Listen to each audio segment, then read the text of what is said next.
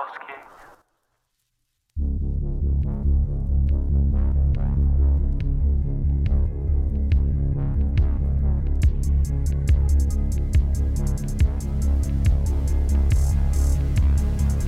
The sun is down, the streetlights are on, and you're listening to Largely the Truth with Brennan Storr.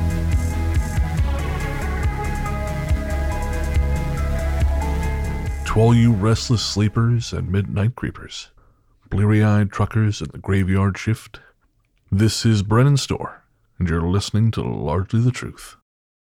Whether you're staring at a screen or the lines on the road, all is well. And for the next little while, it's going to stay that way. Because I'm here, you're there, and together, we're going to explore the night. Welcome back to Largely the Truth. I am your host, Brennan Storr, and this is the internet's favorite podcast. The internet just doesn't know it yet. It is good to be back in your ears, folks. I hope this finds you well. Despite having had what you might call a bad mental health day today, I am doing pretty well myself. And now I know that's not something I have talked about much on this show, but over on the Ghost Story Guys, which is of course my day job. Ghost Story Guys, I've been very open about my struggles with depression and anxiety, particularly as circumstances have changed these last couple of years. And I mean, who among us has not suffered as a result of this awful goddamn pandemic? But in February of last year, I decided to try something radical to take the reins of this thing. And I started microdosing psilocybin to try and control the peaks and valleys of my particular mental illnesses. And though I encourage you to check it out with the assistance of a professional, I have found that it has done me some real good. And then late last year, I got myself into talk therapy. And now it's not cheap, of course, but that has also been really useful in allowing me to set down some of this emotional baggage I've been carrying around for a real long time. Now, you might be thinking to yourself, why the hell is he telling me this? And I am telling you this because my guest tonight is someone who is very emotionally literate, and it is always wonderful to have a conversation with someone who is not only aware of their emotions, but able to dissect and discuss them at a very specific level. It's just a real privilege. And not only is this person emotionally literate, but they are someone who I've been looking forward to speaking with again for a very long time. Really, ever since I met them 14 years ago in the sands of Morocco. That guest is recording artist Ash Divine. Ash's latest album, The Sex Issue, came out in December 2020. And while I won't spend a lot of time praising it here because you'll hear me do enough of that in the interview itself, I will say it's a wonderful record. You're definitely going to want to check it out. You'll, of course, hear samples in this show, but I encourage you to follow the links in the show notes and experience some of Ash's other music as well. Before we get started, though, I want to remind you that if you want ad-free episodes, head on over to patreon.com/largelythetruth. That's patreon.com/largelythetruth. And for only $2 a month, you get an ad-free feed. Who doesn't want that? Ads suck.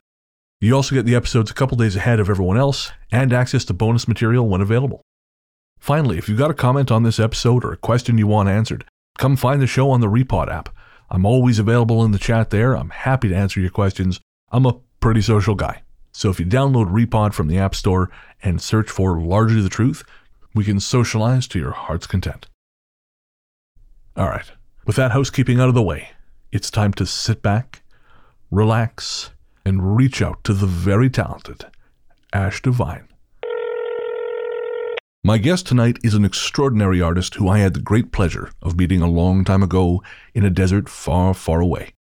In the years since then, Ash Divine has exploded onto the independent music scene, releasing his first solo record, The Lush Elegiac Mother, in 2018. In December 2020, Ash dropped his second LP, the boisterous, thrilling, and frankly brilliant The Sex Issue, and he's here tonight to talk about not only his music, but his latest project, The Confessional. Ash, my friend, welcome to Largely the Truth. Hi, Brennan. Happy to be here. I am thrilled to have you here because this is a conversation I never actually thought would happen. Because you and I met in a time when people who were on the road just kind of met and then went on with their lives. This was just sort of just before social media really became a thing. This was before social media. Yes, actually. Isn't it strange to think? I can't imagine a world without social media. Yep. That's how I feel. Yeah, you and I met in Casablanca. And I'll never forget, you were the only person I met on the road who kept a second pair of good shoes in their backpack. I remember you saying that. I remember you saying that you had to keep a second pair of good shoes for when you visited family. And I'd never met anyone on the road who'd had that particular concern. And so that always stuck with me. I remember, I mean, Casablanca, or anywhere in Morocco you'd walk and the shoes will get so sandy and so dirty so quickly. So, you know, you had to keep a pair. That's it. Or they might get stolen. Well, there was that too. Yeah. Did you ever get robbed when you were over there? We were robbed twice in Morocco. I was almost robbed, and it was by actually a gaggle of very nice women. Okay. And you know how, and this was in either Rabat or Casablanca. I think it might have been Casablanca. I was going down into the beach, and there was this beautiful like staircase. And you know how they do, like, people in Morocco, they do henna. They're like people on the streets doing henna. Or these mostly women. They want to do henna, and I'm like, no, I don't want it. So I got grabbed by this woman. And then the other woman took my hand and she started putting hand. I'm like, I don't want it. I have no money to pay you. And really, I'm just, I'm barely making a trip happen. And then there was a discussion of should we take his bag by a third woman. Wow. And then I basically had to run off. Holy man. That was a close contact with a criminal hennaist. It's a run by hennaing. Yeah.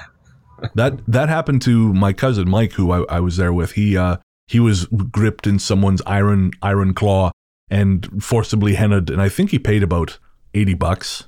Which this is long enough ago. That was a substantial amount of money. I mean, even now I would sniff at $80, but yeah, and $80 in Morocco back then was that was substantial.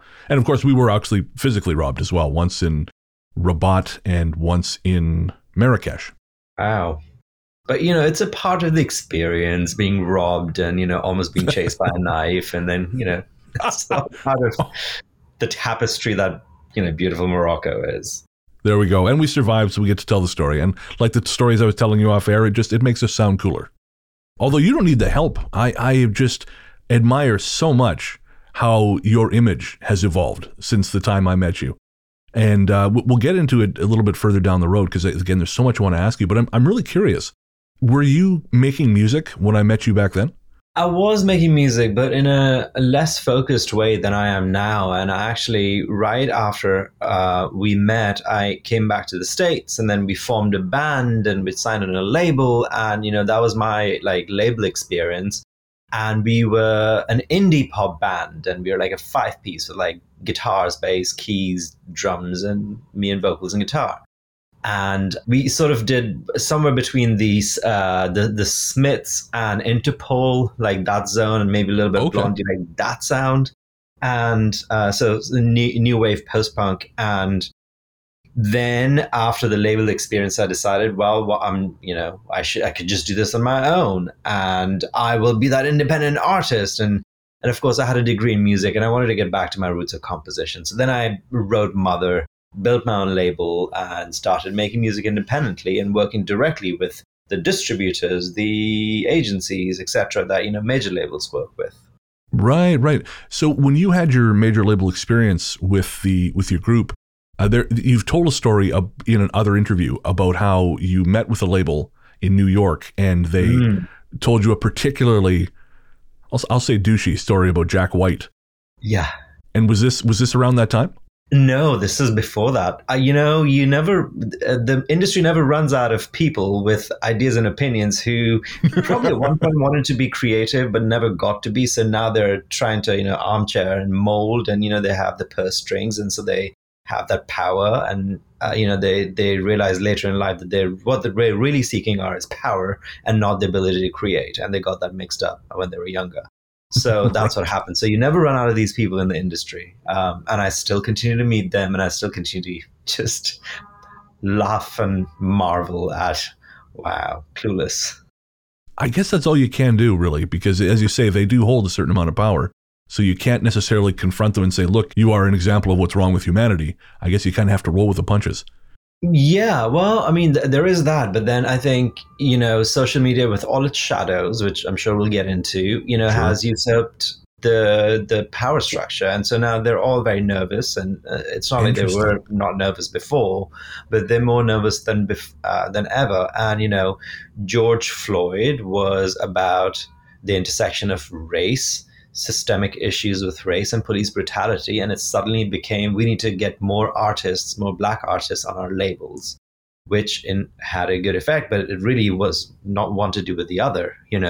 Right. Suddenly corporations started to put Black people in their ads, so there is power works in funny ways, and it becomes more about virtue than to retain power. I mean, this is a much more like complex thought, of course, but to bring it back, this previous label experience, actually, they were doing their thing as a label does. They know the audience. They send you to places like Tallahassee, Florida, to perform, and you do it. People show up. They like what you do, and like that's what it is, and it makes money, and we live life. But when you start to make stuff that is not fitting an existing category or an existing genre, then labels and executives start to get nervous and start to wonder, and the risk becomes much higher. And then it's up to the artist to create a market and find the audience who's listening to them. And then by the time they do it, you already have your own label. So then why bother? Right, yeah.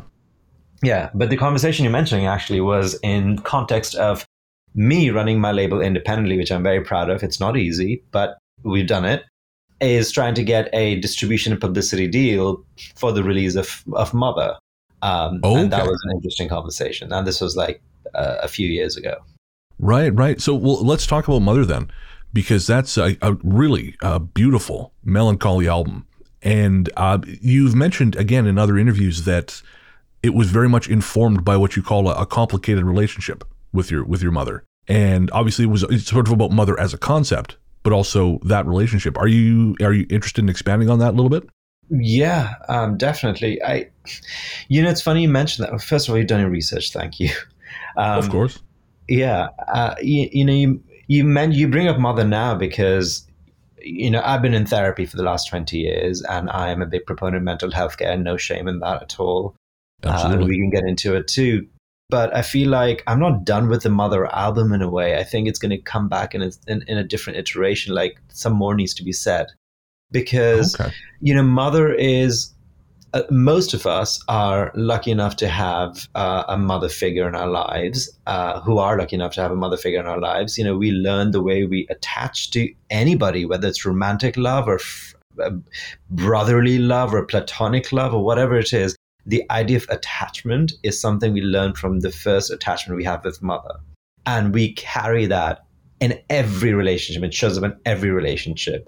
And a lot of couples therapy is about, am I seeing my spouse as my mother unconsciously in some way? Am I trying to please them? Am I trying to get away from them while being in the relationship? There's a lot that needs to be worked out. And so as I get older and smarter about, hopefully smarter about life, there's more that needs to be said in terms of Mother. But anyway, when I wrote the album, it was me for the first time breaking off from a structure, going independent. So I had to birth my own child. And that put me through emotional experiences that I felt like, okay, maybe my mother felt that too when she was dealing with me. And it was also a way for me to work out my separation with my mother, which happened in so many different ways through my life. And one of the biggest separations was, when I came out and my mother didn't know what to do, my family didn't know what to do, and they responded in the way they thought was the right thing to do based on their intergenerational ideas. And it wasn't. It just broke us apart, and we're still broken. Yeah. So the album is me working out the chaos that ensues, the anxiety, the gratitude of, this sense of attachment and love that, the mother gives.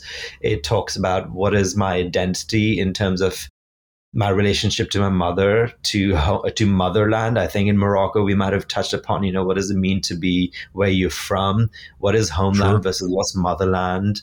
Me being an immigrant here in America, being raised on multiple continents, what does my own identity mean?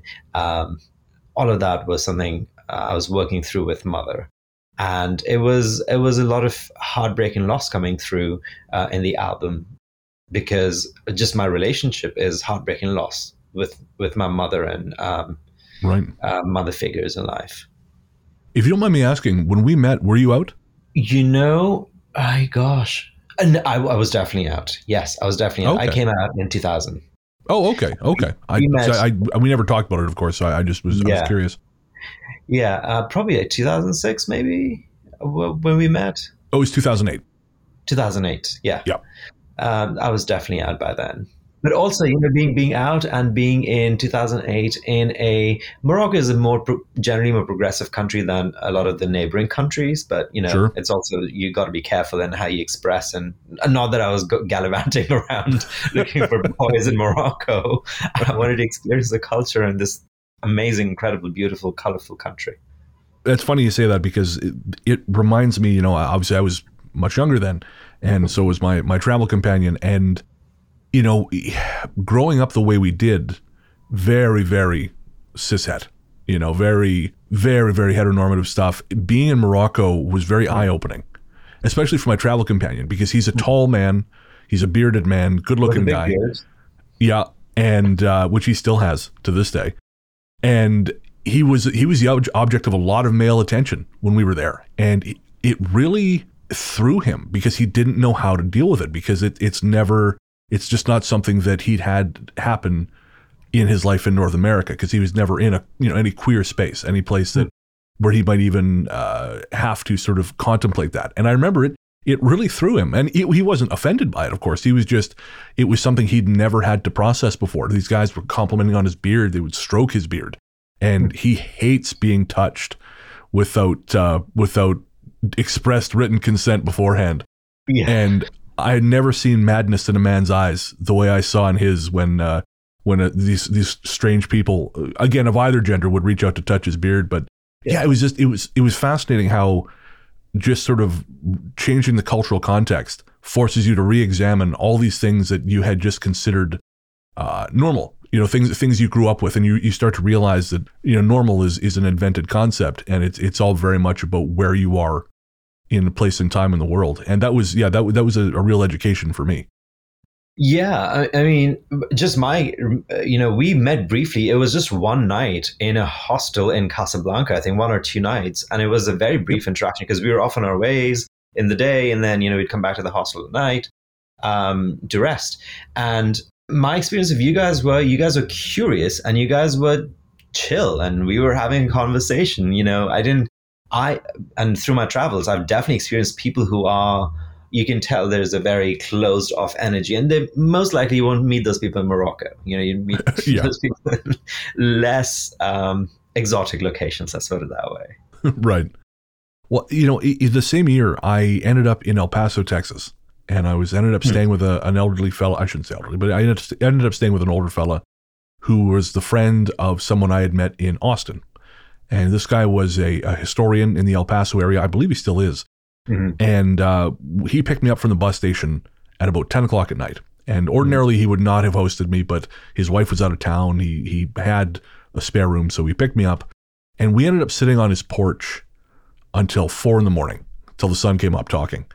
And honestly, that's why I started this show, because I miss the kind of conversations I used to have, like we had in Morocco, because I feel like people just don't appreciate that kind of conversation anymore. I think it's sort of considered to be a thing you do at a particular time and place in life. That is when you learn. You learn, you experiment with the different ideas, and then you sort of you stop looking through the glass darkly, and you put away the childish things, and I don't know, you get a job as a businessman or something. And I never really made it to that part of my life. I'm still, in a lot of ways, mentally in 2008, mentally wanting to just engage with people in the world and hear what they have to say. And I mean, it's enriched my life, so I'm certainly not complaining. And again, I hold conversations like those days in Morocco very, very, very, very in very high esteem. I hold those conversations very dearly. I remember us talking about God, and you introduced me to the book, The God. Oh, the God Delusion. Yes, by Christopher Hitchens. I was going for God Myth. Yeah, exactly. And so I read the book upon your recommendation. This was years ago. I remember this long conversation about God and what it means to believe in faith and all of that, and not in a very like not in a theological way, but more in an anthropological way, if you know what I mean. And Right. it was quite. But these conversations I do hold dearly because I have these like still fantasies of why don't we have these salons of like artists and thinkers and Yes. journalists and podcasters and writers come together and talk about ideas, and that would be it. It doesn't have to be anything more. And I think I have fantasies of doing that. I think I'll do that at some point. Me too. That's one of those things. So it's something to keep in mind, because that's very much one of those things. A friend and I were actually talking about that, about this idea of artist collectives and things like this, to be around people who are interested in learning about the world still. Yeah. So briefly, this is something else you mentioned and I wanted to touch on. The notion, and this is something I've kind of come to understand in my own life, this idea of your mother dealing with you. And I think one of the most enlightening moments in my life was when I had the realization that my parents were people. When I started to sort of step outside of I mean, I've never been close with my father, but, stepping outside of my mother-son relationship and just viewing my mother as a human being, and kind of, obviously I'm creeping up on 40 now, and I'm long past the age where, she would have, I mean, I think my mother had me when she was in her early 20s, so I can sort of have a little bit of hindsight there and see how she related to me as a person. And it just changed how I regard her. And I think I understood her and maybe sympathized with some of the decisions she'd made a little bit more. Has that been part of your sort of your emotional journey? Absolutely. It has been a part of my emotional journey. And I think in order to, humans are very complex and nuanced creatures, and, particularly family, where there is so much invested, there's love. And, even if you do separate, we have a broken family, we still think about each other, that never goes away. Those are things to really hard to disentangle from. They live inside you. Like my mother and my family and my sisters and my father, they have, their voices are still inside me, and they talk and we have conversations. And so you can never really separate. And so it's not as easy as, well, I came out and I was rejected and I was disowned, and so the family broke apart and I'll never see you again. I mean, it's not as flat as that. Sure. Because these voices remain, and there's that love that always remains. And so how do you, and that conflict between separation and desiring that love creates a wound, which you always carry, you just have to manage. And so you have to heal that wound somehow. And the part of that healing, or the part of the managing the separation, is understanding, seeing things from their perspective of why. It doesn't make it right or wrong. It's also about pulling out the right and wrong of it. Right. I would for my child, I would do things very, very differently. Right. And it's not just based on my experience. I think the person I am, I would have done it very differently, even if I was a heterosexual male. I would have done it very differently. But I can see why, because they didn't know any better, and that doesn't make it right. But so that empathy is needed to heal. And so, just as you were saying, as you get older, and wiser, these ideas you start to hold together the nuance. It's holding together the nuance of my perspective, their perspective, and what may have happened. But you have to hold these ideas together, not too tightly, loosely, because they change. Yeah. No, I understand what you mean, because as I mentioned, I'm not close with my own father. My father's a drug addict, or was. We haven't spoken in 15, 16 years. And longer now, actually. But the older I get, the more I understand him, because you start to see the things in them, in yourself, just configured differently. And it sometimes, I think, helps to look at a situation and say, okay, I understand why this person did this. Doesn't make it okay, as you said. It doesn't necessarily absolve them of what they've done, but it does allow you to pack that away to a certain degree and to say, okay, well, you're human. I understand why this happened. This is not my fault. This is a you problem. You have to begin to see exactly them as humans, flawed beings, as the rest of us. That's it.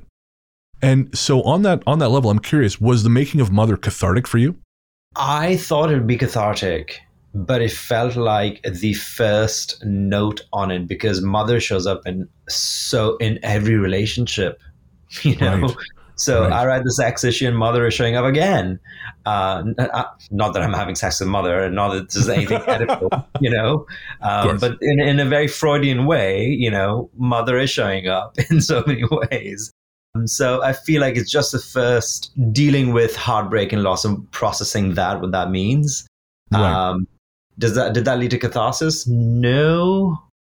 You know, it led to anger because Interesting. I hadn't felt angry towards a mother. And I think, and you know, even Freudian psychoanalysts would say, you know, anger towards mother is an essential piece of individuation. What that means is, you know, as we grow up, we as people have to separate ourselves from the image that mother has created, the love it, etc. We have to become individuals, and anger is a part of it. That's why teen anger is so important. It's important for teenagers to be angry so they can individuate into being people. And I, growing up, always felt like sorry for my, like maybe I did something wrong and maybe I should, maybe, I'm making their life miserable and difficult. And I had never gotten angry.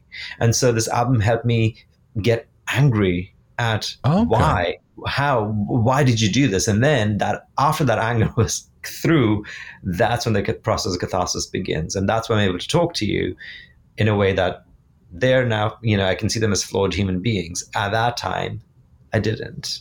Right. Because I'd skipped over the phase of anger. It was the same for me because I was very much raised to be a people pleaser. And I kind of wonder if that was the same for you. You're sort of raised to try and just make them feel better. You want to make people, you don't want to cause a fuss. You just want to let's just move on, And I know for me, I'm in therapy myself, and it's taken me a long time to recognize that, no, I don't have to be that person. And it's a difficult identity to let go of. But when you do, I found it very freeing. It is very freeing. And you feel, I at least went through my emotions of guilt. Like, am I being selfish? Is this what narcissism is? And they're like, no. This is you taking care of yourself and seeing yourself as an individual. And it's not your issue to solve somebody else's problems. It's not upon you to take their projections on you. Their ideas of who you are not you. That those are two different things, and that separation is important. Absolutely. So I wanted to zero in on one particular song from Mother, and we'll do this with the sex issue as well. There's a couple songs I wanted to know about, but Promise Me, really, I found that a very just incredibly both beautiful and haunting song the first time I heard the record.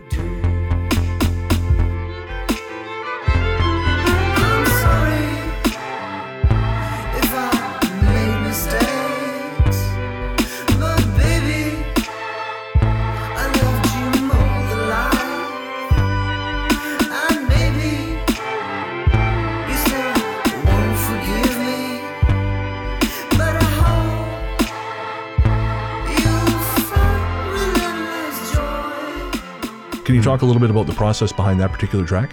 Okay, so I wrote the song in probably 2010. Okay. And I did not put it in the record. It was completely different instrumentation. We'll talk about instrumentation separately, but really Promise Me is about a way I had to work out. I had to see my mother in a way that she's letting go. It was me, how should I best put this? It's written in my mother's voice, as if my mother is telling me, look, I'm having to let you go, but promise me you'll take care of yourself. That's really what the song is about. Oh, okay. And I had to write that song in order to tell myself, in the absence of my mother actually saying that, to deal with the loss of her. Right. So, for those of us who are lucky, mother will play the mother's part. I didn't have that. So right. I had to be my own mother. And so I had to write a song telling myself that I have to let you go and promise me you'll take care of yourself and you'll follow your happiness. Right. So that's what the song was about. And so how did the instrumentation come together? So previously it was all written on guitars. And then after, I started my own label and, really went to the drawing board of like, I come from a composition background and I want to write with strings and chamber instrumentation. And I love electronics. And so how do I combine that? And it's also like a unique sound that, not many people do or are doing. You see Björk doing it well. There are a few other people who do it in the industry, but it's a very rare sort of combination. It's hard to do. Bringing chamber, something so organic, and juxtaposing it against something so cold and electronic and making it sound like music. So we made the beats at the studio called Different First Studio in San Francisco, which is where, Sylvester, the disco genius from San Francisco, recorded all the stuff. Anyway, we made the beats at Different Fur, and then we recorded strings there, and we juxtaposed them, and then a lot of the samples on Promise Me are my voice that has been it's not vocoding, but it's been keyed up and down to add to the synth sound, so that a lot of the synths are really my voice. Wow, I love that. It's an incredible sound. I'm thinking of the there's a couple vocal synths I'm thinking about that just again really add this, like trying to think. It's almost like a crystal color to it. I have a bit of synesthesia, and so it sort of has this like sort of dimpled crystal feel to it. It feels crystalline, and you use the word haunting, and it has a certain like ghostly sound to it. Because yes, very much so. It's bringing forward the sort of death of a relationship that could have been. Right. And it's the same person sort of it brings up, it's haunting because it's lonely in the way it's written. It's great. And it's beautiful. It's haunting because it's beautiful. Yes, that too. And just quickly, and this is something I'd like to talk about a little bit later, but the music video for Promise Me is really quite visually engaging. Where did that come from?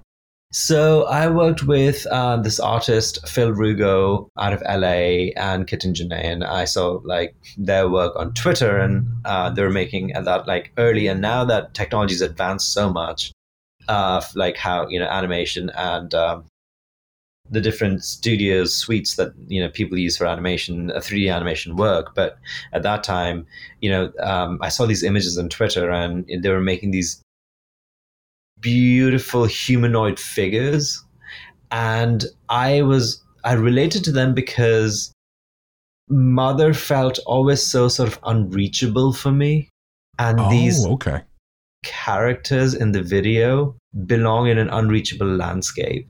Right. And there's a scene in the video where the child is being born out of the mouth, not the womb. Right. And you start to wonder, if you're letting go, how could you let go? Maybe because I was born out of your mouth and not your womb. Maybe I came out differently, and it symbolizes maybe I came out differently because I was different, or because you saw me differently. And so there is a lot of like that metaphor happening. And then when the child comes out from the video, from the mouth of the mother, and the mother is barely able to hold it together because, she's sort of wobbling and then falls apart in the video. Right. That was me saying, I understand it was difficult for you too, Mother. Right.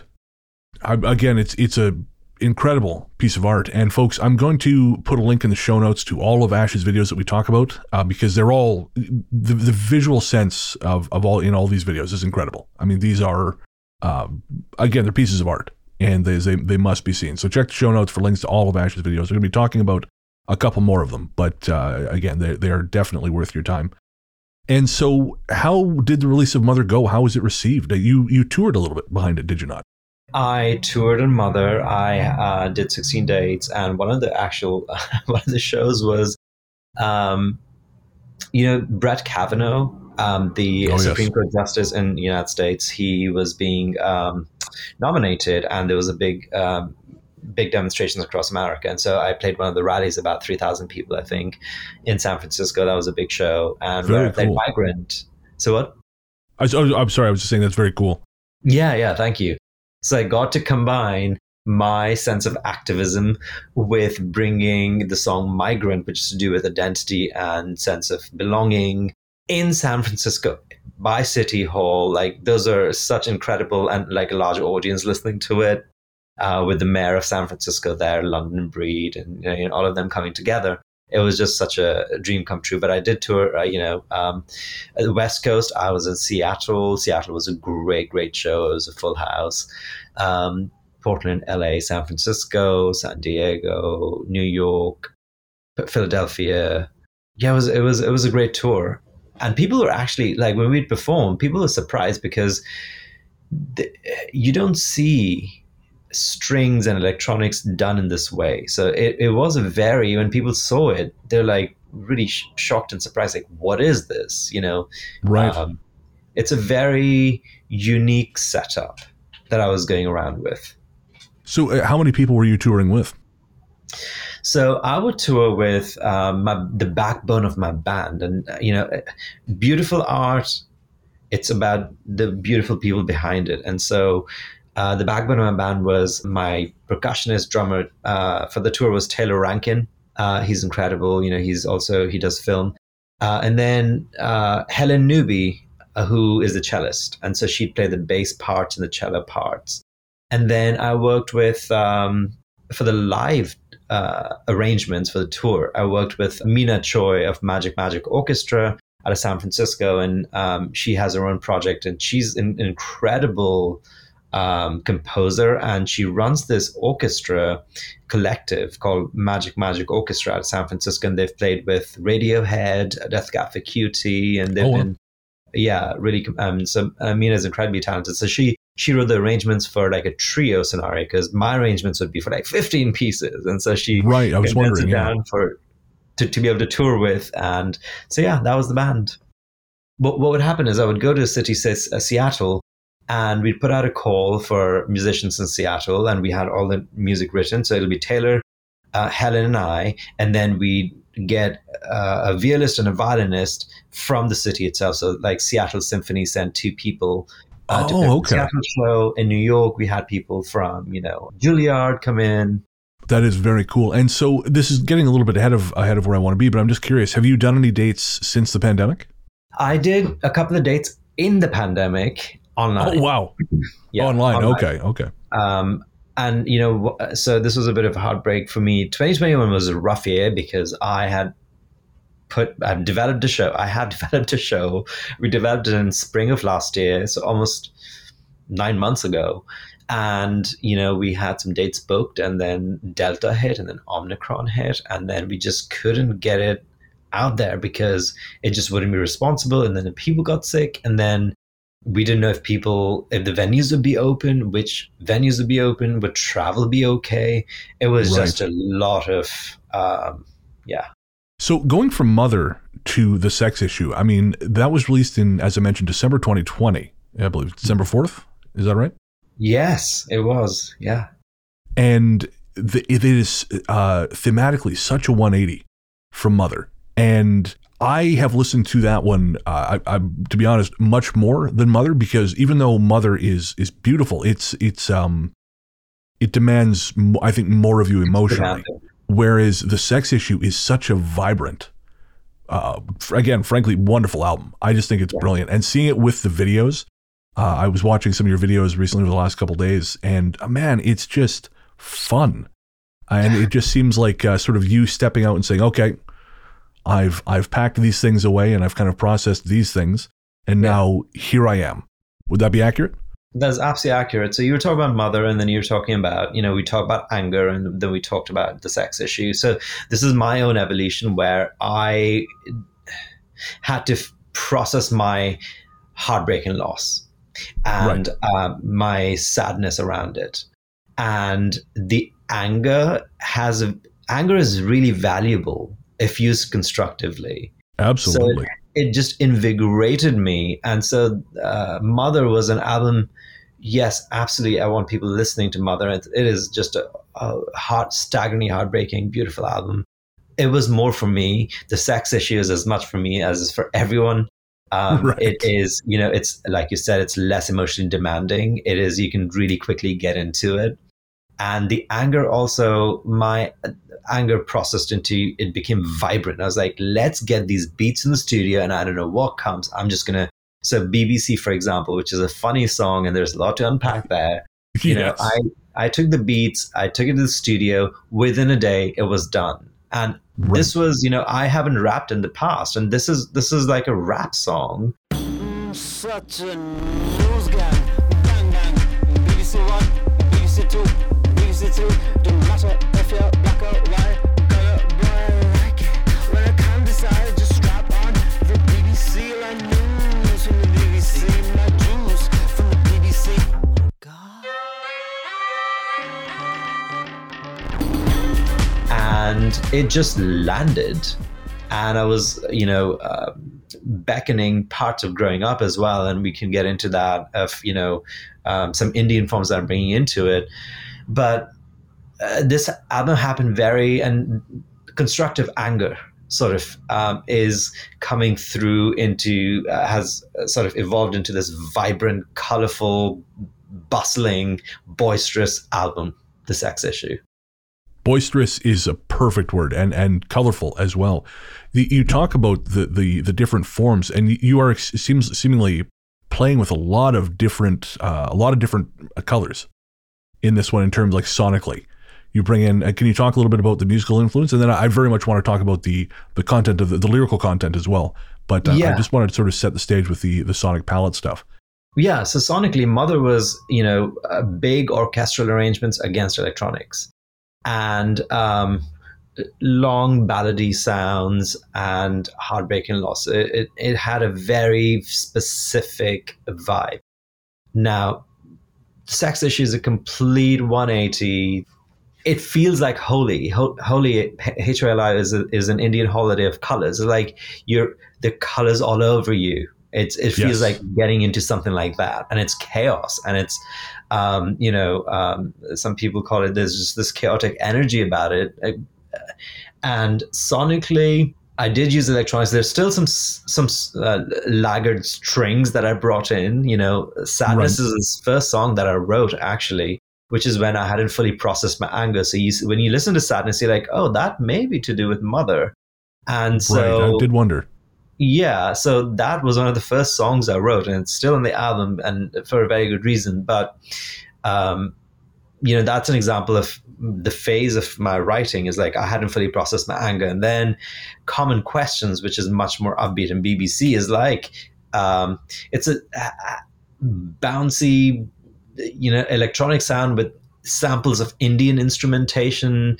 Common Questions is like very like techno synthy, combined with like lots of like vocal harmonies. It is Kraftwerky feeling. So sonically, I just wanted to create a much larger palette, and emotionally too, I wanted to create a much more rounded palette from songs that are like dark and moody, and then songs that are just absolutely euphoric, like Jungly or Common Questions. Right. So when I remember looking at the album when it came out, because I have one of the vinyls. Thank you. Of course. Even though we hadn't spoken in a very long time, I still consider you a friend. I will always support your art. That's just that's how these things work.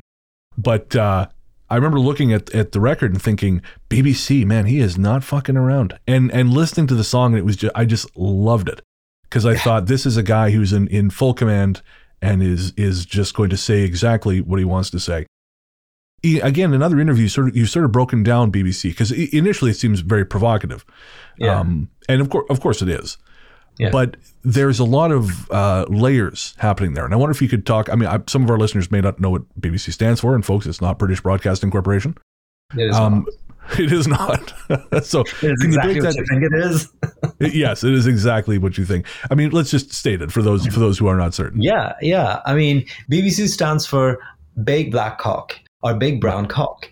And it is about owning brown sexuality. It's also about satire and objectification. It is about fetishization of color. It is about pornography. It is about all of that. And we have to discuss it in an open way. If you're going to talk about sex and issues around sexuality, we have to talk about fetishes. We have to talk about objectification. We have to talk about race. We have to talk about pornography. Like, all these things are part of our sex issue. Millennials and Gen Zs are having less sex than ever, even though you have Tinder and Grindr and every other app around the corner, and you can just meet anybody very quickly. Well, pandemic might have put a damper on it, a little bit, but they are having less sex than ever. And this is pre-pandemic. The statistics are much lower level of sex. Because so many. Yeah, I will send you an article, which is a beautiful article in the Atlantic about why that is, and pornography, about communication, about understanding of sexuality is a big thing. And we're more progressive as a society. We're talking more about sex. Sure. Queer rights are much more progressed than they were before. Marriages and divorces are easier to do. Marriages are lesser. People are cohabitating without having to be married. There are less pressures on having kids. Heteronormative 1960s, pre-1960s heteronormative lifestyles of woman at home and man at work, don't have to exist anymore. Equal pay is sort of happening now, beginning to happen. But we are having less sex than ever. Like, why is that? And so those are all the sex issues. So anyway, BBC is a song that brings together some elements of what our sexuality looks like today. And I think we have to talk about it. It actually came right at the back of WAP. Cardi B's like Wet Ass Pussy, like that came out the previous Friday, and BBC came out the following Friday. And just as WAP was about owning female sexuality, and I think they said female brown sexuality, BBC coincidentally is really about owning male brown sexuality. Sure. And so the lyrical content of BBC, actually, there are some other explicit songs on the sex issue, but BBC doesn't have a single explicit word, but it is about big brown, big black cock. Which is what I one of the things I just loved about it, because again, it is exactly what it sounds like, but it is about it in such a clever and fun way.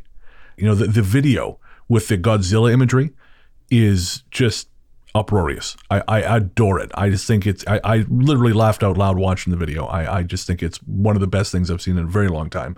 We just wanted chaos. We just wanted chaos and set, and it was a lot of fun. You mentioned the videos, and I think it's very important for people to know. We didn't make a big fuss about it, but I wanted to hire, I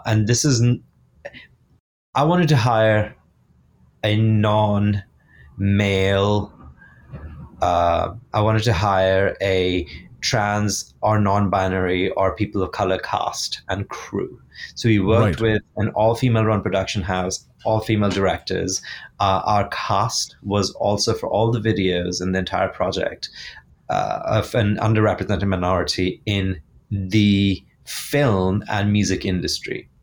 And it's not because of the identities of these individuals. They're limited jobs. It basically boils down to economics. They're limited jobs, and I think we need to give everyone an opportunity. If I have the budget, if I have the power, I'm going to pull the purse strings that I can, that the other record executive that I was talking about earlier, who chose not to, who would rather fund Jack White. Yeah. If I have the economic power, I will make it happen. So that's, a change that I want to see for myself. I would rather do it for people around me. Yeah. And again, I'll put a link in the show notes, folks. Make sure to check it out. But it all comes together in this incredible package. And again, I just love it. There are lots of other nuance. I mean, from a video perspective, it's all set up in the broadcasting eras of broadcasting. You see, the very early, the first BBC, what we call test cards, which would be like, let's test transmission of the BBC before the actual British Broadcasting Corporation broadcast the news at that time. Right. This was in like 60s. And so we use that original BBC test card to open the video. Right. And so it's starting from the 60s, and you start to see the 70s. You see Anchorman sort of business happening with, there's a 70s vignette. Then there's an 80s vignette. Then there's a 90s, and there's the very 2010s vignette happening. So you're seeing Britney Spears as well in there, and that's the 90s happening. Aubrey Smith, who's directed an incredible job of like doing these eras and these periods in time. We did a 50s vignette as well. And then the song itself is the loops are made from like Indian, South Asian sounds that I actually made by blowing into a woodwind called Chennai, which is a very specific South Asian instrument used for weddings and celebrations and funerals. And actually, it's not usually funerals, but it's a more celebratory thing. So like weddings primarily, or like when babies are born, that's when it's for festivities. And so, it's a very nuanced, very layered song. And I just briefly, because I was fascinated when you mentioned this, the presence of Godzilla in the video. You were at the time you were into sort of older Japanese cinema. Can you talk a little bit about that? Oh, where did you read that? To older Japanese cinema. I want to. I can't. It was an interview you gave. I don't remember which, but you were talking about that, and you were mentioning like sort of I want to say pre 1980s Japanese cinema. Yeah, I really got into that, and I watched the original Godzilla. If you haven't seen it, you should see it. It is so over the top, and I wanted to bring that over the topness into this. The original Godzilla is about how Godzilla emerges from the depths of the ocean, because I think it's evolved from eating plastics and like nuclear waste or whatever else is like getting to the bottom of the ocean, and the actors there are just like over the top. They're crying. They're like such indicating performance crying, and really wanted to bring that sort of over the topness to it, because you're like, we bring Godzilla, and then I watched Godzilla and I was like, I think to add to the chaos and the humor, I think we should bring the over the topness to it. And it was just why, like, the way Ellen's going about, the way Britney's going about, it's all over the top. So the next song I wanted to talk to you about was, and the last song that we'll focus on, I mean, I could ask you about things for a very long time, but we do unfortunately have limited time. The last song I wanted to focus on was the title track, The Sex Issue, because that's just a masterclass in pop songwriting. All the technology we use, the power issue, the color issue, religion issue. This is the sex issue. Your face on the cover. After all the glossy pages, I turn back to you. Whereabouts did that fall sort of in the composition order? That was one of the last tracks I wrote for the record, because I wanted to put a bookend on the record and what it all means. It's about being in a relationship and all the issues that come up in relationships to do with sex and sexuality. Right. Do we fall out of love? Are we watching? Is the pornography? Is it all the time you're spending on social media? Is it that you're too busy?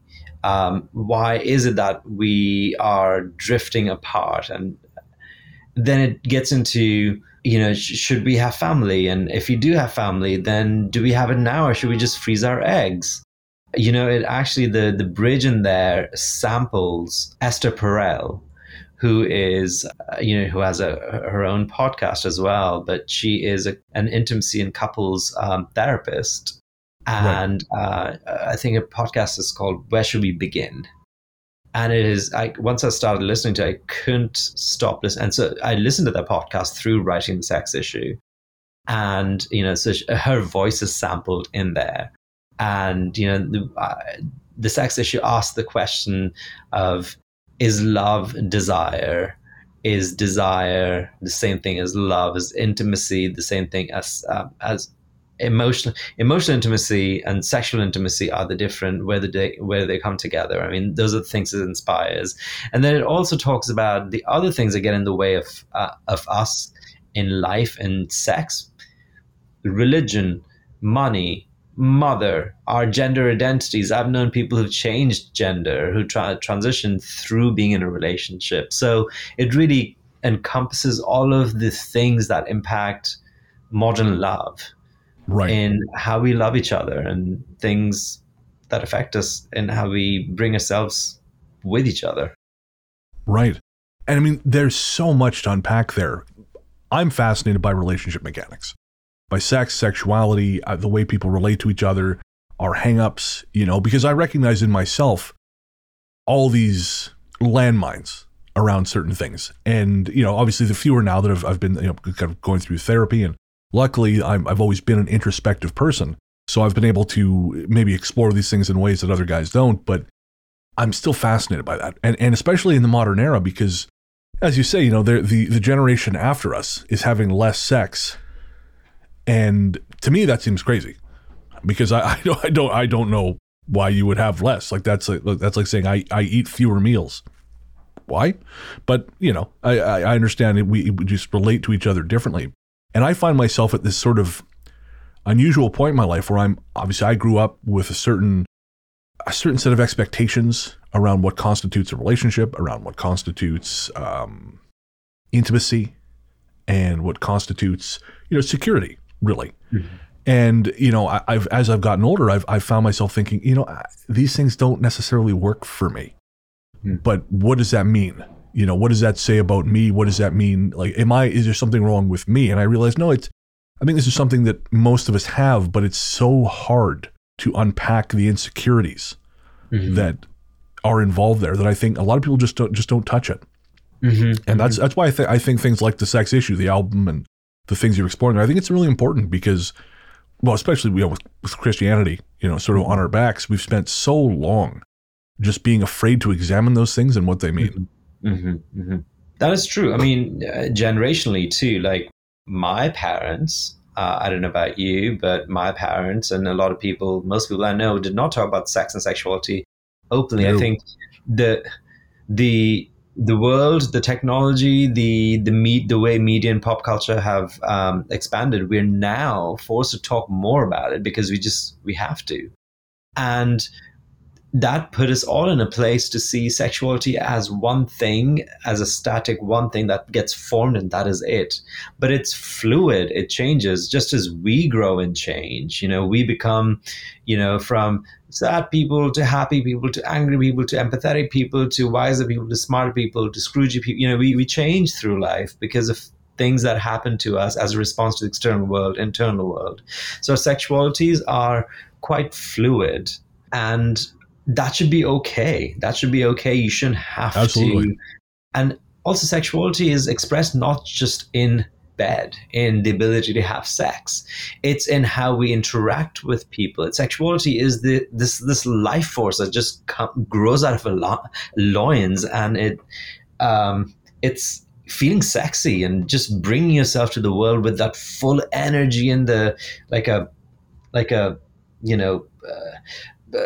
plump tomato, in the market. You see this is beautiful. That tomato has sexuality in it. It's like there is possibility, there is excitement, and that to me is also part of sexuality, and that changes through life too. And so sexuality isn't just our ability to have sex and copulate. That is the most reduced way of looking at things. Sexuality expresses itself beyond bed, and so that's what the Sex Issue is about. It covers all of that. It covers, happiness, joys, perceptions and ideas of what it means to be a living, breathing sexual being. Sexuality is hardwired in us. It is a part of who we are, but it is fluid and it changes. And I think it's our responsibility to take care of it. I couldn't agree more. And so as we wind down, one of the last things I wanted to ask you about, Ash, was the Confessional Project. Yeah. Can you tell me a little bit about that? Because I've seen the website and I get it, but I want to know more about it from you. Absolutely. So the Confessional. So after the Sex Issue album came out, I got so many messages. I was inundated by messages from my listeners or their friends that about their own stories of sexuality relating to, how mental health affects them, or like a workplace romance that they had, or like they've been in a long-term relationship, or that they're this boy, I screenshotted this message from this boy in Indiana. And of course, I'm not going to, this is anonymous, but he said, I wish I had the courage and ability to speak like you do, because I am 16 and I know I'm gay, but I can't tell my parents, and I don't know how I'm going to get out of this place, and I'm really, worried.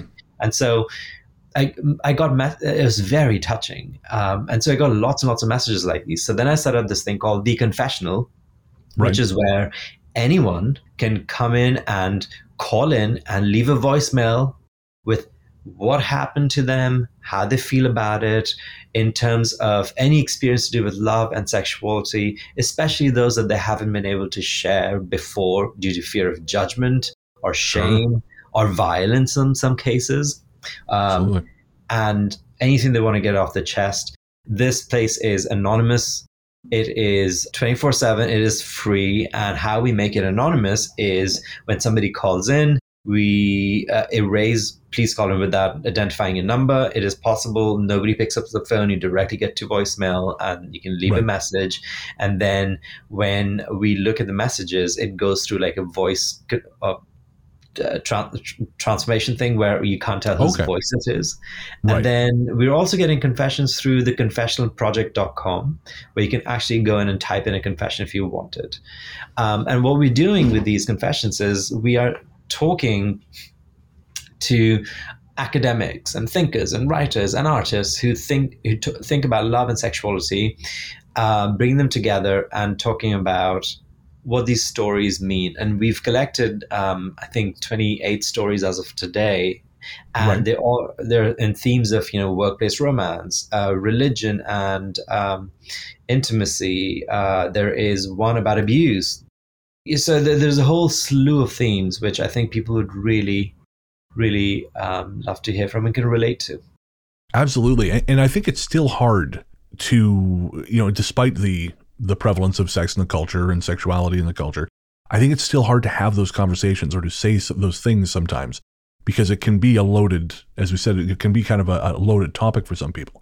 So to say, this happened to me, it's hard to know where you can say that, because I think, a lot of people have this issue where they think to talk about sex, it must mean, you want that from me, or, you expect that's going to happen to follow on from this conversation. Mm-hmm. And I mean, it's sex and sexuality is just such a great theoretical exercise. It's just fun to talk about, but I think it's hard to do that. And so things like the confessional, I think, are really valuable because it gives people a place for that. Absolutely. I want to keep it, because the messages from everybody were so real and open.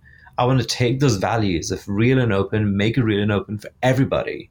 Whether you listen to the music or not, at least there's a way for you to express something you've been meaning to tell someone, and you just haven't found the person, and you just haven't been able to tell someone about it. Because the way we express sex and sexuality in culture and media is so distorted. You see these exaggerations. You see horrific issues of abuse, or you see this horrifically large breasts and butts, and that's sex, So you have these exaggerations, and we lose the openness and reality of it. And that's what the confessional is hoping to do, is create a safe space to be real and open and unpack these stories that we're getting from people. And folks, that number is 1-646-867-2261. If you've got something you want to talk about, a story you want to tell, that is the number for the confessional. Again, that's 1-646-867-2261. And I'll include a link to that in the show notes. What's the website, Ash? It's theconfessionalproject.com. Perfect.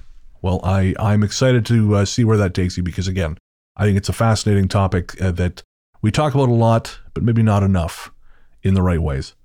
And again, so much about the sex issue, I think, is going to help that discourse. Ash, as much as I hate to say it, the conversation is coming to a close. I could talk to you a lot longer, but thank you so much for being here, my friend.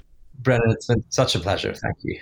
Oh, no, really, my pleasure's all mine. Where can everyone find you online?